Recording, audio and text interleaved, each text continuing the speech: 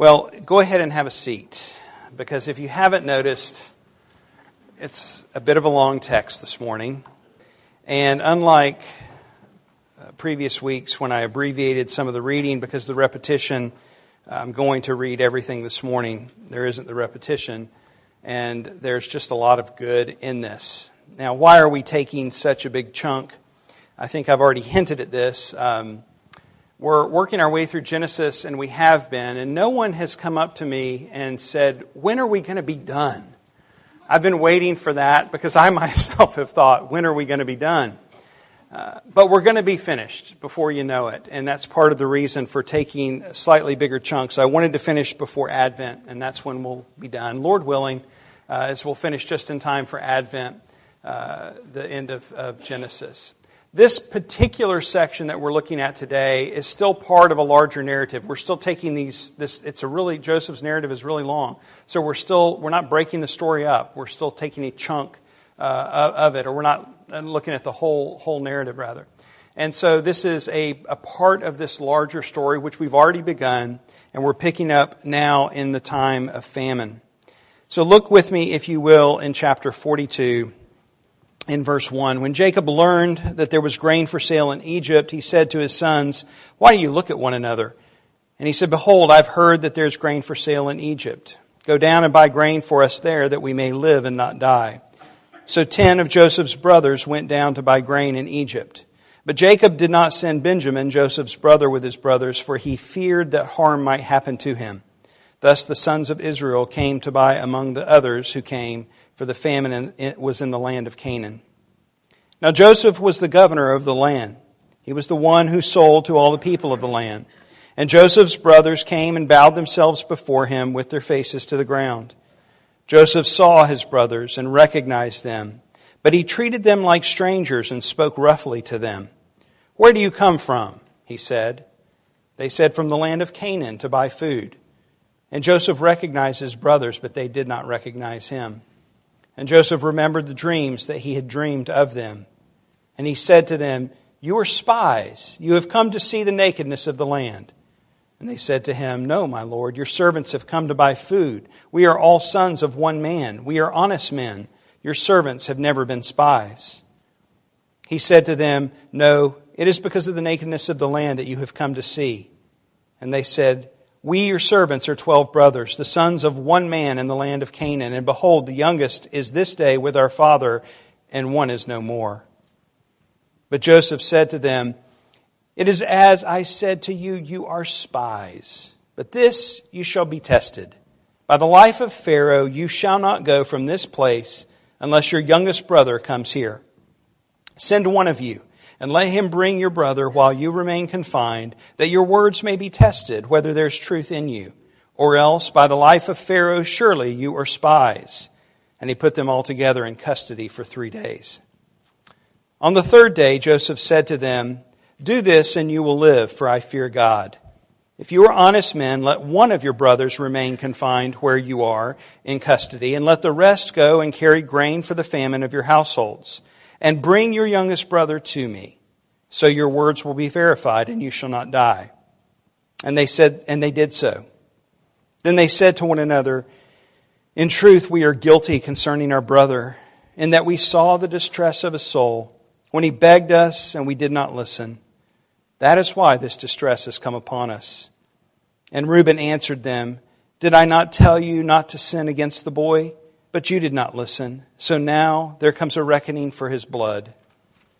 They did not know that Joseph understood them, for there was an interpreter between them. Then he turned away from them and wept. And he returned to them and spoke to them. And he took Simeon from them and bound him before their eyes. And Joseph gave orders to fill their bags with grain and to replace every man's money in his sack and to give them provisions for the journey. This was done for them. Then they loaded their donkeys with their grain and departed. And as one of them opened his sack to give his donkey fodder at the lodging place, he saw his money in the mouth of his sack. He said to his brothers, "My money has been put back here. Here it is in the mouth of my sack." At this their hearts failed them, and they turned trembling to one another, saying, "What is this that God has done to us?" When they came to Jacob their father in the land of Canaan, they told him all that had happened to them, saying, "The man, the Lord of the land, spoke roughly to us and took us to be spies of the land. But we said to him, 'We are honest men. We have never been spies. We are 12 brothers, sons of our father. One is no more, and the youngest is this day with our father in the land of Canaan.' Then the man, the Lord of the land, said to us, 'By this I shall know that you are honest men. Leave one of your brothers with me, and take grain for the famine of your households, and go your way. Bring your youngest brother to me. Then I shall know that you are not spies, but honest men, and I will deliver your brother to you, and you shall trade in the land.' As they emptied their sacks, behold, every man's bundle of money was in his sack. And when they and their father saw their bundles of money, they were afraid. And Jacob their father said to them, 'You have bereaved me of my children. Joseph is no more, and Simeon is no more, and now you would take Benjamin. All this has come against me.' Then Reuben said to his father, 'Kill my 2 sons if I do not bring him back to you. Put him in my hands, and I will bring him back to you.' But he said, 'My son shall not go down with you, for his brother is dead, and he is the only one left. If harm should happen to him on the journey that you are to make, you would bring down my gray hairs with sorrow to Sheol.' Now the famine was severe in the land. And when they had eaten their grain that they had brought from Egypt, their father said to them, 'Go again, buy us a little food.' But Judah said to them, 'The man solemnly warned us, saying, You shall not see my face unless your brother is with us. If you will send our brother with us, we will go down and buy food. But if you will not send him, we will not go down. For the man said to us, You shall not see my face unless your brother's with you.' Israel said, 'Why did you treat me so badly as to tell the man that you had another brother?' They replied, 'The man questioned us carefully about ourselves and our kindred, saying, Is your father still alive? Do you have another brother?' What we told him was in answer to these questions.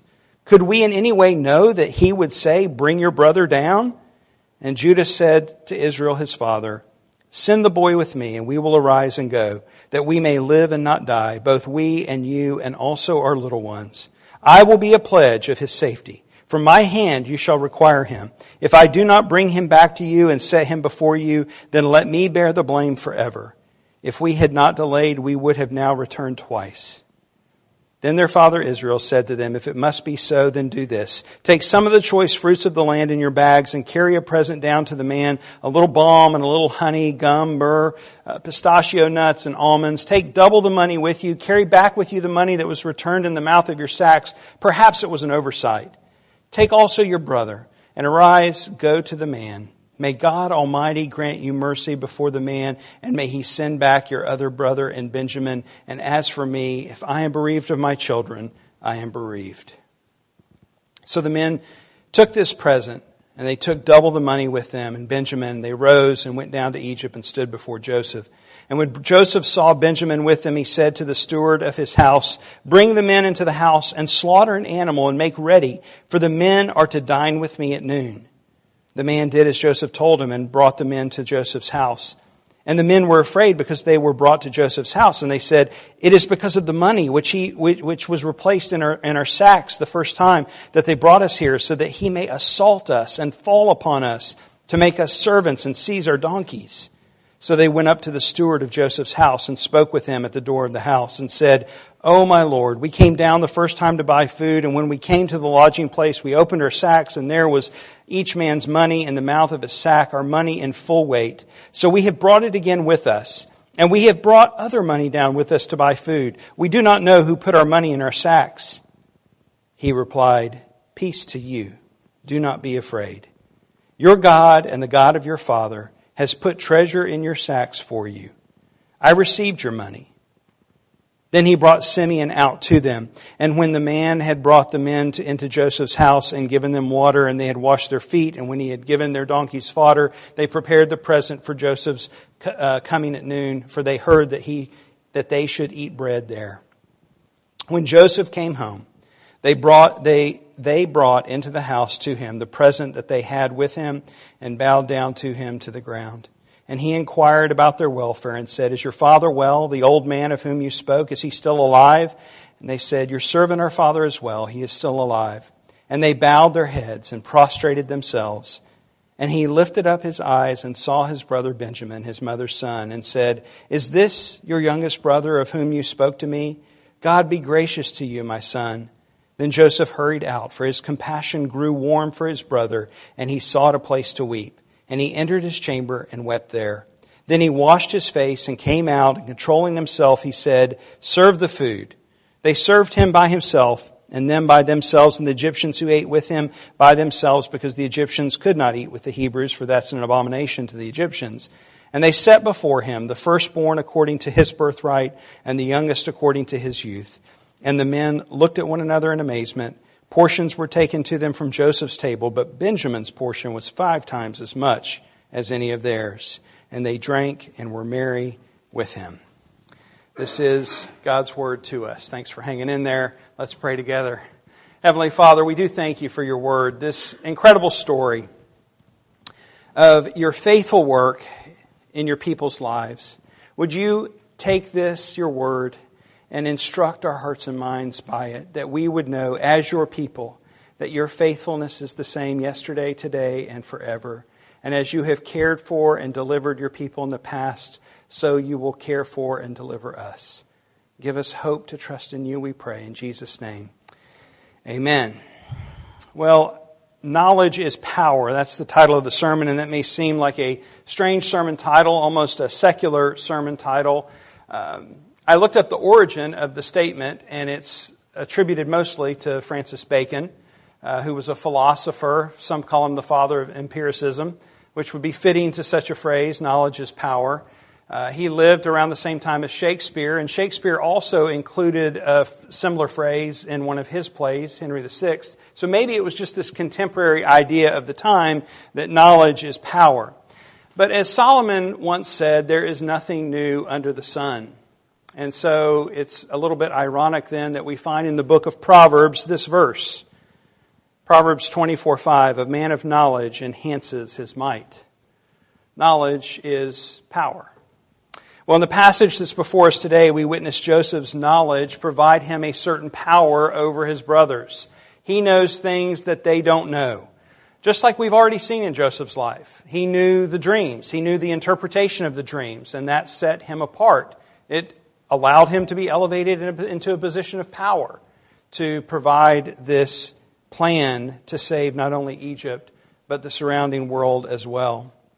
If you think about it, when Joseph's brothers arrived, he recognizes them, they don't recognize him. He knows who they are, they don't know who he is. This gives him the upper hand, doesn't it? And later, when they discuss the predicament that they're in, and they lament, really, what they had done to Joseph, they have no idea it's Joseph standing in front of them. They're speaking in Hebrew to one another. He's been using a translator, speaking Egyptian to them. They don't know that he understands them. He hears and understands every word. He spoke Hebrew at least until he was 17. The next time they come back, it's the same story. He recognizes Benjamin. He knows who Benjamin is. They, including Benjamin, don't know who he is. And he wept. He was moved by emotion. And then at the end of the chapter, Joseph arranged for his brothers to be seated in the order of their birth. And they looked with amazement at one another. How did he know this? Even though Joseph's position in Egypt was one of elevated in power by the Pharaoh, it was really his knowledge that set him apart. It was how he got into that position, but it was also what kept him in that position and gave him this power over his brothers. And he used this not to exploit his brothers, but to gain further information. He wanted to know how his dad was. He wanted to know where Benjamin was. Were they still alive? Were they still well? He learned through this process that Reuben had actually prevented his death when he argued against his brothers who wanted to kill him. Ultimately, Joseph learned that his brothers were being transformed, that their lives and their hearts were being changed through their own experience of suffering. We've seen that transformation in Joseph's life, the kind of bratty little kid that was so brash in telling of his dreams and bragging about his coat to his brothers, transformed through the experience of suffering into the man that we see today. And now his brothers are walking that same road. Again, Joseph doesn't exploit his brothers, but rather sets up a series of tests, which I would argue, led by the Holy Spirit, serves to arrange this, what would become a reconciliation for his entire family. You see, Joseph has knowledge, and that knowledge is power, but Joseph isn't all-knowing. He's not omniscient. Only God is omniscient. If you remember, Joseph in the past passage named his firstborn son Manasseh, which he said meant, God has made me forget all my hardship and all my father's house. And yet in this passage, just a few years later, who was standing before him? Members of his father's house, the very ones who brought that hardship back upon him. And so that memory comes back to him. Our all-knowing God was working through Joseph in the lives of his brothers, in the lives of those around him, even in this steward who is not, he's not even named in the passage. We can see God's work in his life to point these brothers to God. It's God who did this. We saw it already in the life of Pharaoh, right? This pagan king who said, the Spirit of God is on this man. And God continues to work not only to save his people and others from this famine, but also to restore them to one another. That's coming, right? We're going to see that soon. And ultimately moving forward his redemptive plan and promise. And so as chapter 42 opens, the famine is now in full swing. It's spread up into the land of Canaan. And Jacob, where he is with his 11 sons, is experiencing the harshness of this famine. And the scene opens with him asking his boys, why do you look at one another? We don't need much help in knowing what he's putting down here, right? Picking up what he's putting down. I was at A store this past week. I had to have my tires rotated. And while my tires were being rotated, I went to do some shopping for things that we needed. And when I finished, I came back and I got in line. And I didn't anticipate how long I was going to stand in line. But as I'm standing in line and the time goes on, you know what happens. You start getting a little agitated and you start looking around, like what's going on here? This one employee is really hustling. He's doing his job. He's the guy who helped me before, was really nice. He's continuing to work, trying to help people at the counter. But there are these two guys standing behind him with their arms folded, with their hands in their pockets, just standing around, in essence, looking at each other, right? And after 25 minutes in line, when all I needed was someone just to hand me my keys so I could leave, the guy behind me says, who were those two guys? Because he was really mad. He said, who were those two guys? And he goes, oh, one was my supervisor and the other was my boss, which I'm not sure what that even means, but there they stood the whole time while we waited. That's what was happening with Jacob's sons here. They were standing around looking at each other. And so he says that to them. Why are you standing around looking at each other? Go to Egypt. There's food there. There's grain there. Go and buy food. He has to kind of kick them in the pants to go. And he adds in verse 2 that we may live and not die. This is a matter of life or death. We have to have food. You see the seriousness of the famine. And so the 10 brothers take off. They leave their father and Benjamin behind because it says in verse 4, Jacob feared that harm might happen to him. We see the favoritism that Jacob has already been showing both Joseph and Benjamin, both sons of Rachel, his beloved wife. He's not going to allow what happened to Joseph to happen to Benjamin. He remembers Joseph. He doesn't want to experience the same grief, and so he keeps Benjamin behind. As the sons arrive in Egypt, verse 5 describes them as the sons of Israel for the first time. It's the first time in Scripture that we see that description given for them. And it's this hint of this nation in seed form, the sons of Israel. This nation that is tiny. It's just this family at this point. But in a matter of time, once they settle in Egypt, would become a sizable nation. And upon their arrival, what's the first thing that they do? They come and they bow down before Joseph. Now, if we didn't remember what that's pointing to, the text kind of helps us a little bit. Because it says Joseph remembered his dreams. Now, this isn't the fulfillment, because if you remember in his dreams, it was all 11 brothers. It was also his father and his wives that would bow down to him. So this is just again a hint at what is to come. But it says that Joseph remembered his dreams. He remembered what he had experienced. But he doesn't tell his brothers this. He keeps this knowledge to himself. They don't recognize him. He recognizes them. If you think about it, Joseph was 17 years old when his brothers sold him to the caravan of the Ishmaelites. Now he's at least 38. So he's probably older than that. I mean, if you think of 13 years, he was in prison before he was elevated. There's been 7 years of plenty. Now we're into the famine. They've already run out of food, so it's at least been 1 year. That's how I said 38. It may have been pushing 40. So what did you look like at 17, and what did you look like at 40? Some of you still pretty amazing, but if you're like me, you wouldn't recognize the two people, and maybe Joseph fit in that category. And so he also was dressed as a ruler. He was clean shaven. He didn't look like a Hebrew with his beard. He also was speaking Egyptian, not Hebrew. He was using an interpreter, verse 23 points out. And so all of this combined served to keep his identity hidden from his brothers. Not only did Joseph treat his brothers as strangers, it says that he spoke harshly to them. He questions their motives. He accuses them of being spies to come and discover Egypt's weaknesses. This is not an outlandish suspicion. I mean, any country is going to be on guard against those who might come in and present a threat. But in particular, during a time of famine, they were vulnerable.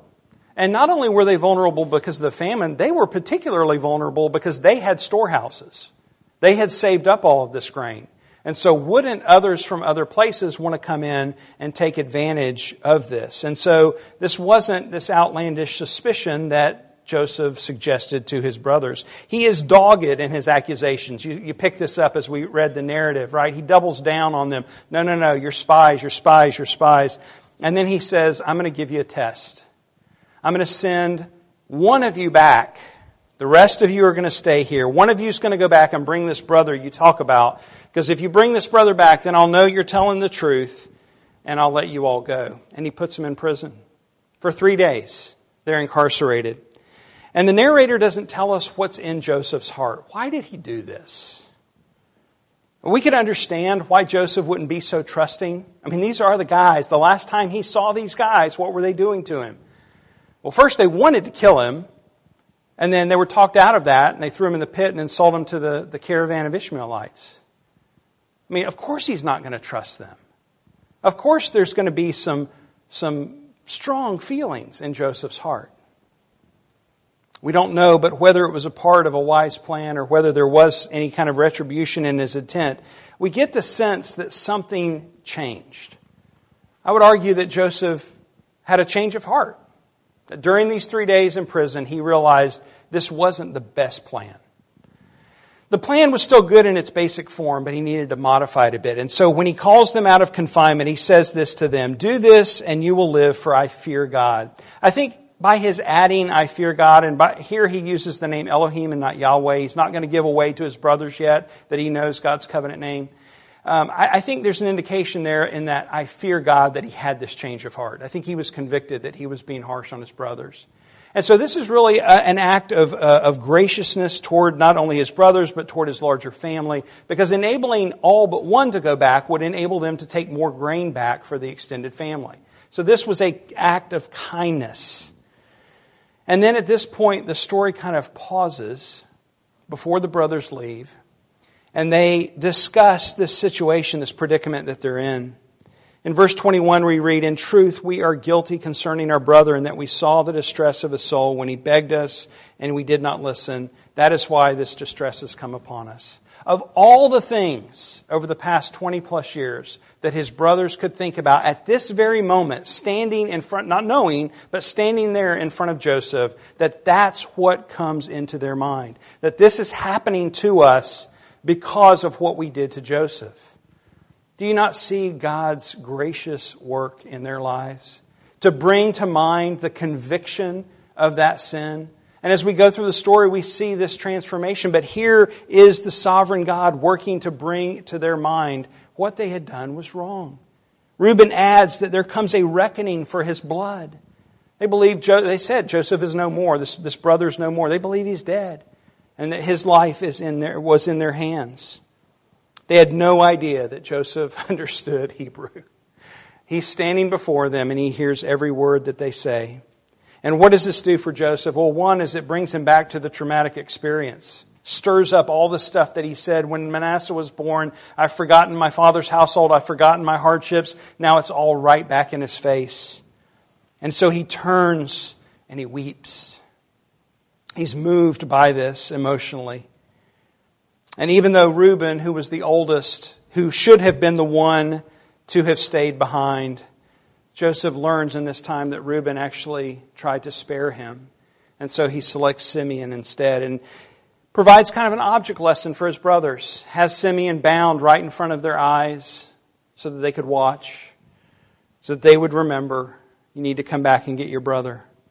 And then he instructed that the payment for the grain be put back in their brothers' sacks without their knowledge. He also gave them provisions for the journey. He's just lavishing, without their knowledge, lavishing all these good things on them, and they returned back to Canaan.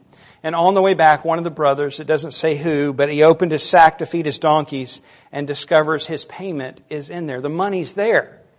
And he tells his brothers, and it says their hearts failed them, and they turned trembling to one another, saying, "What is this that God has done to us?" Do you see the transformation that's going on? First, there's the conviction of sin. Now there's the recognition that God is doing this. It's the first time the brothers mention the name of God. We see that Yahweh has pricked their consciences, and their guilt is now becoming remorse that is rooted in this healthy fear. What has God done to us? This is actually an act of grace by God. Godly fear is a gift of His grace to draw us to see who He is and who we are. Kent Hughes writes, "Godly fear is a grace. Fear alone, like guilt alone, is of little use. In fact, it can be debilitating. But godly fear is a fear that God blesses, for He comes to those who fear Him." Good things were happening to those brothers. A godly fear is precisely what every child of God needs. Those who live with awed reverence find that God orders all their life to His glory and ultimately to His children's glory. You know, we sing in that famous hymn by John Newton, "'Twas grace that taught my heart to fear." This is what the brothers were experiencing in this moment.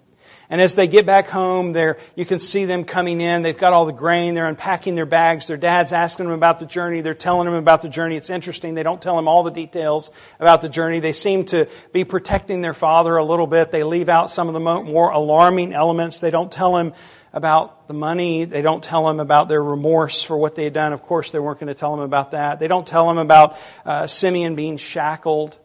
They don't tell them about their own imprisonment. They leave all that out. But as they begin telling them the parts that they do, and they're unpacking their bags, and they're telling them that they have to take Benjamin back with them to get more grain, and to get Simeon and retrieve him, all of a sudden, they're opening their bags, and there in every one of their sacks is the money. It's been returned to all of them. Now, Jacob may have believed their story so far, but at this point, all credibility is lost.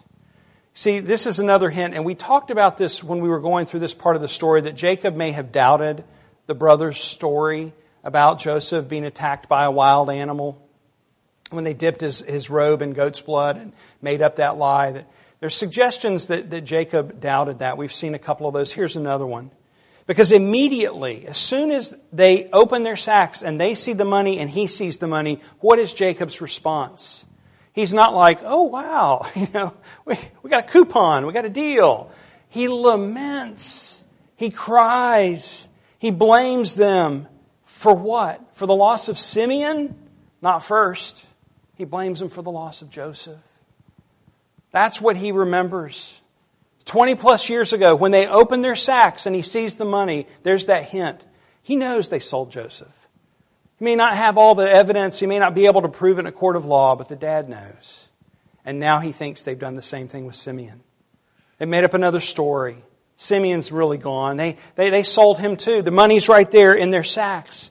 And so, no, he's not going to let Benjamin go. He's not going to lose another son. And he digs his heels in and he says, "No way." And the story goes on. It doesn't tell us how much time passes, but I would guess months, if not years, go by because they ran out of all of their grain before they were ready to go back. Verse 40 or chapter 43 opens up reminding us again that the famine was severe. And it wasn't until they got desperate that they ran out of the food that they had that Jacob decides, okay, it's time to go back to Egypt. We've got to get more food. And it's in verse 3 that we begin to see Judah emerge as a leader among his brothers. We've talked about Judah some, but this is remarkable because Judah's not number 1, the normal leader. He's not number 2. He's not number 3. Judah's number 4.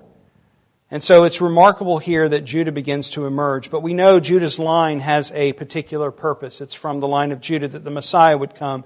And so Judah begins to emerge here as the leader, and he explains to his father with great persistence, but he remains respectful, that, hey, we can't go back, and we're not going to go back, because the man said, and you notice how Joseph's referred to as the man throughout this story. I find that kind of humorous a little bit. He says, the man said, we're not going to be able to see his face if we don't come back with Benjamin. To see his face means that you're not going to find favor before him. Judah understood what he meant. You have to bring Benjamin back. And so finally, after this persistence, Jacob realizes it's how it has to be, and so he suggests taking these special gifts, take it as a sign to honor the man in Egypt. And so in verse 14 then, he sends them away with this statement of prayer and benediction over his sons. May God Almighty grant you mercy before the man, and may he send back your other brother in Benjamin. And as for me, if I am bereaved of my children, I am bereaved. He's praying to God Almighty. El Shaddai is the name that's used here. Some look at this and they see the frailty in Jacob's prayer, and they kind of indict him for that. I think this is actually a very honest prayer. Jacob is in essence praying, God, you're powerful enough. He's praying El Shaddai, right? God Almighty. You're powerful enough to protect, to preserve, to provide, and that's what I'm praying for. Yet, not what I will, but your will be done. If I bereave of my children, I bereave of my children. Well, God is not afraid of honest prayers. We have only to go to the Psalms to see that. To see what it's like to pour our hearts out to God in honest prayer. To say both that which we fear and that which we're concerned about and that which we're struggling with, and yet to know that we're praying to God Almighty. Jacob longs for his sons to return safely to them. And not only is God going to answer that prayer, God is going to answer Jacob's prayer beyond what he could ask or imagine, because God is going to reunite Jacob not only with his 11 sons, but with his 12 sons. He's going to reunite him with Joseph. The brothers come back to Egypt. Verse 16 tells us Joseph sees them, he recognizes Benjamin, and he orders a feast to be prepared. And that's kind of remarkable. This is a time of famine. This is not a time of feasts. And so this kind of stood out. And then the brothers were instructed to go to his house, and this stood out a little bit more. This causes them to become afraid. They think that he's going to pounce on them, that he's going to accuse them of stealing the sacks, the grain sacks that had money in them. Or, is he going to believe them about Benjamin? Is he going to believe that he's their brother? Is he going to accuse them? Is he going to take their donkeys and their other possessions from them? And so the brothers go to the steward of the house, and the steward sets their mind at ease. The steward is really this incredible character in the story. This character who pronounces, it's almost words that we hear of our Savior when he's on the sea, and he says peace, right? This is the statement to the brothers is almost echoing that kind of sentiment. He says peace to them. It's repeated 2 more times in verse 27. It's his way of saying everything is going to be okay. That God, your God, the God of your God and your father's God, he points to Yahweh here, the God of your fathers, he has provided and protected. It's exactly what Jacob has prayed for. Exactly what he has prayed for his sons. For them to receive mercy. And that's exactly what God is giving to them. Mercy and peace in this time of fear. Simeon's brought out, they're all reunited, and when Joseph comes home, they're called into the house. And he questions them about their father. He questions them about Benjamin. They all at this point bow down again. It says at this point they're prostrate. They're literally laying on their stomachs before him, not knowing who he is still, pointing to the fulfillment of this dream. And Joseph absolutely loses it. He becomes emotional again. It says in verse 30, Joseph hurried out, for his compassion grew warm for his brother, and he sought a place to weep, and he entered his chamber, and he wept there.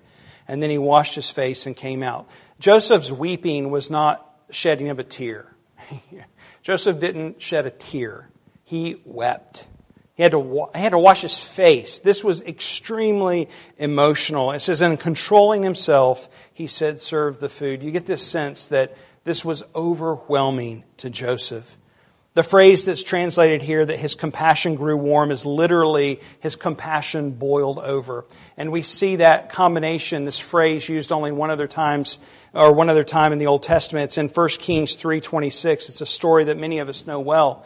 When Solomon was confronted with two women who claimed to be the mother of a child, he decided their dispute would be determined by ordering the child to be cut in half.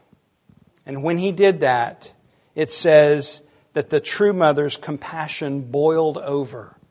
This is the kind of experience, moms, this is the kind of experience that David had in this moment for his brothers. And of course, Solomon recognized that when that mother's compassion boiled over and she relented custody, that he knew at that point that she was indeed the true mother and awarded the custody to her. That mercy, that compassion is what Jacob had prayed for this man to show to his sons, and that's what Joseph did. And then they enjoyed this incredible feast. They were merry, and they still didn't recognize who they were with. Well, Joseph's knowledge was power over his brothers, at least at point to test them, to prove through these two visits that they made to Egypt. He was in a position of power as the governor, as the second in charge, but it was his knowledge that really set him apart. If you consider the fact that Joseph was second in power only to Pharaoh, and yet he had knowledge that Pharaoh didn't. He had been the one who interpreted the dreams. He had been the one who stated the plan that should be put into effect to preserve Egypt and the surrounding nations. It was without Joseph's knowledge, this God-given knowledge that he attributed to God, the nation of Egypt would have been devastated by the famine. And yet Joseph's knowledge over his brothers he didn't exploit them. They were filled with fear most of the time. I think they probably felt exploited later on. But instead, I would argue that Joseph had this Spirit-guided plan for his family's restoration. In other words, Joseph was aware. He knew what he was doing. Bruce Waltke writes, "The brothers constantly confront the ominous world of not knowing. Events seem to happen at random, and the dark side of their imagination senses a threat to their lives. The family confronts death, famine, execution for espionage, inability to trade, but all these dark events mysteriously are in wise and good hands." Their ignorance led to fear, all while Joseph knew and worked to save his family. And yet Joseph was just a man. He wasn't omniscient. Joseph has attested throughout his life that the revelation of the dreams and his knowledge, the source of all of that was God. Even Pharaoh recognized that the Spirit of God was upon Joseph. It isn't Joseph's knowledge that we celebrate. It is God's knowledge, His omniscience, that we celebrate. The omniscient God of the whole universe was working through His servant Joseph to accomplish His redemptive plan for His people. Psalm 147:4 says, He determines the number of stars. He gives to all of them their names. Great is our Lord and abundant in power. His understanding is beyond measure. Psalm 139:1, a passage that we hold dearly. O Lord, you have searched me and known me. You know when I sit down and when I rise up. You discern my thoughts from afar. You search out my path and my lying down and are acquainted with all my ways. Even before a word is on my tongue, behold, O Lord, you know it altogether. And as Joseph's brothers learned, 1 John 3:20 tells us, for whenever our heart condemns us, God is greater than our heart, and He knows everything. And as Jesus stated in Revelation 22:13, I'm the Alpha and the Omega, the first and the last, the beginning and the end. You see, our God knows all things. And He is omnipotent. He is powerful over all things. He is able to work through all things. He holds all things together. This means that everything that is happening in your life, everything that has happened, everything that is going on right now, everything that's going to happen tomorrow that you and I don't even know about, He knows full well. And like Joseph, who knew and recognized his brothers and worked to bring about their salvation from hunger, our God knows and recognizes you as His child and is working to bring about your complete and true salvation. Joseph had limited knowledge and limited power. Our God knows everything and is almighty. You may at times think that you're in the dark. that threats are all around you, that there's no way out. You may even feel the harshness of His holy word convicting you of your sin. You may think you're not loved, that you're misunderstood or not valued. But when we look at Joseph's brothers, we realize that what we think and what we feel doesn't change reality. The whole time they were fearful and afraid. They need not be. And we shouldn't be afraid either. Because our God, who knows everything, is ruling and reigning. Hold on to Him. Hold on to Jesus, the Alpha and the Omega, the beginning and the end, the one who knows not only the beginning and the end, but everything in between. All that's going on. He knows the hairs on your head. He knows every detail of your life, including your deepest hurts and pains. He's not slow in His timing, but is working according to His perfect tempo to make all things new and to bring us safely home. Hold on to Him. No creature is hidden from His sight, but all are naked and exposed to the eyes of Him to whom we must give account. Since then we have a great high priest who has passed through the heavens, Jesus, the Son of God. Let us hold fast our confession. For we do not have a high priest who is unable to sympathize with our weaknesses, but one who in every respect has been tempted as we are, yet without sin. Let us then with confidence draw near to the throne of grace, that we may receive mercy and find grace to help in time of need. Let's pray. Heavenly Father, would you comfort our hearts that you are our high priest, that you see all, that you know all, and you have experienced what we have experienced. You're sympathetic. You know what it means to walk in these shoes. You've suffered. You've endured. And yet you remained sinless. So that we now, by your sufficient and complete work, may come before our holy God, washed clean by your blood. Would you comfort us with that knowledge as we face hard things, difficult things, incredible pain, incredible suffering, wrongdoing, being sinned against, sinning ourselves and the repercussions of that, living in a fallen world, broken and wrecked. Lord, would you comfort us with the fact that you are the same yesterday, today, and forever. That you are the Alpha and the Omega, the beginning and the end. You know all things. And you are God Almighty, El Shaddai, ruling and reigning. Everything is in your hands. And that you will bring us safely home. We pray this in Jesus' name. Amen.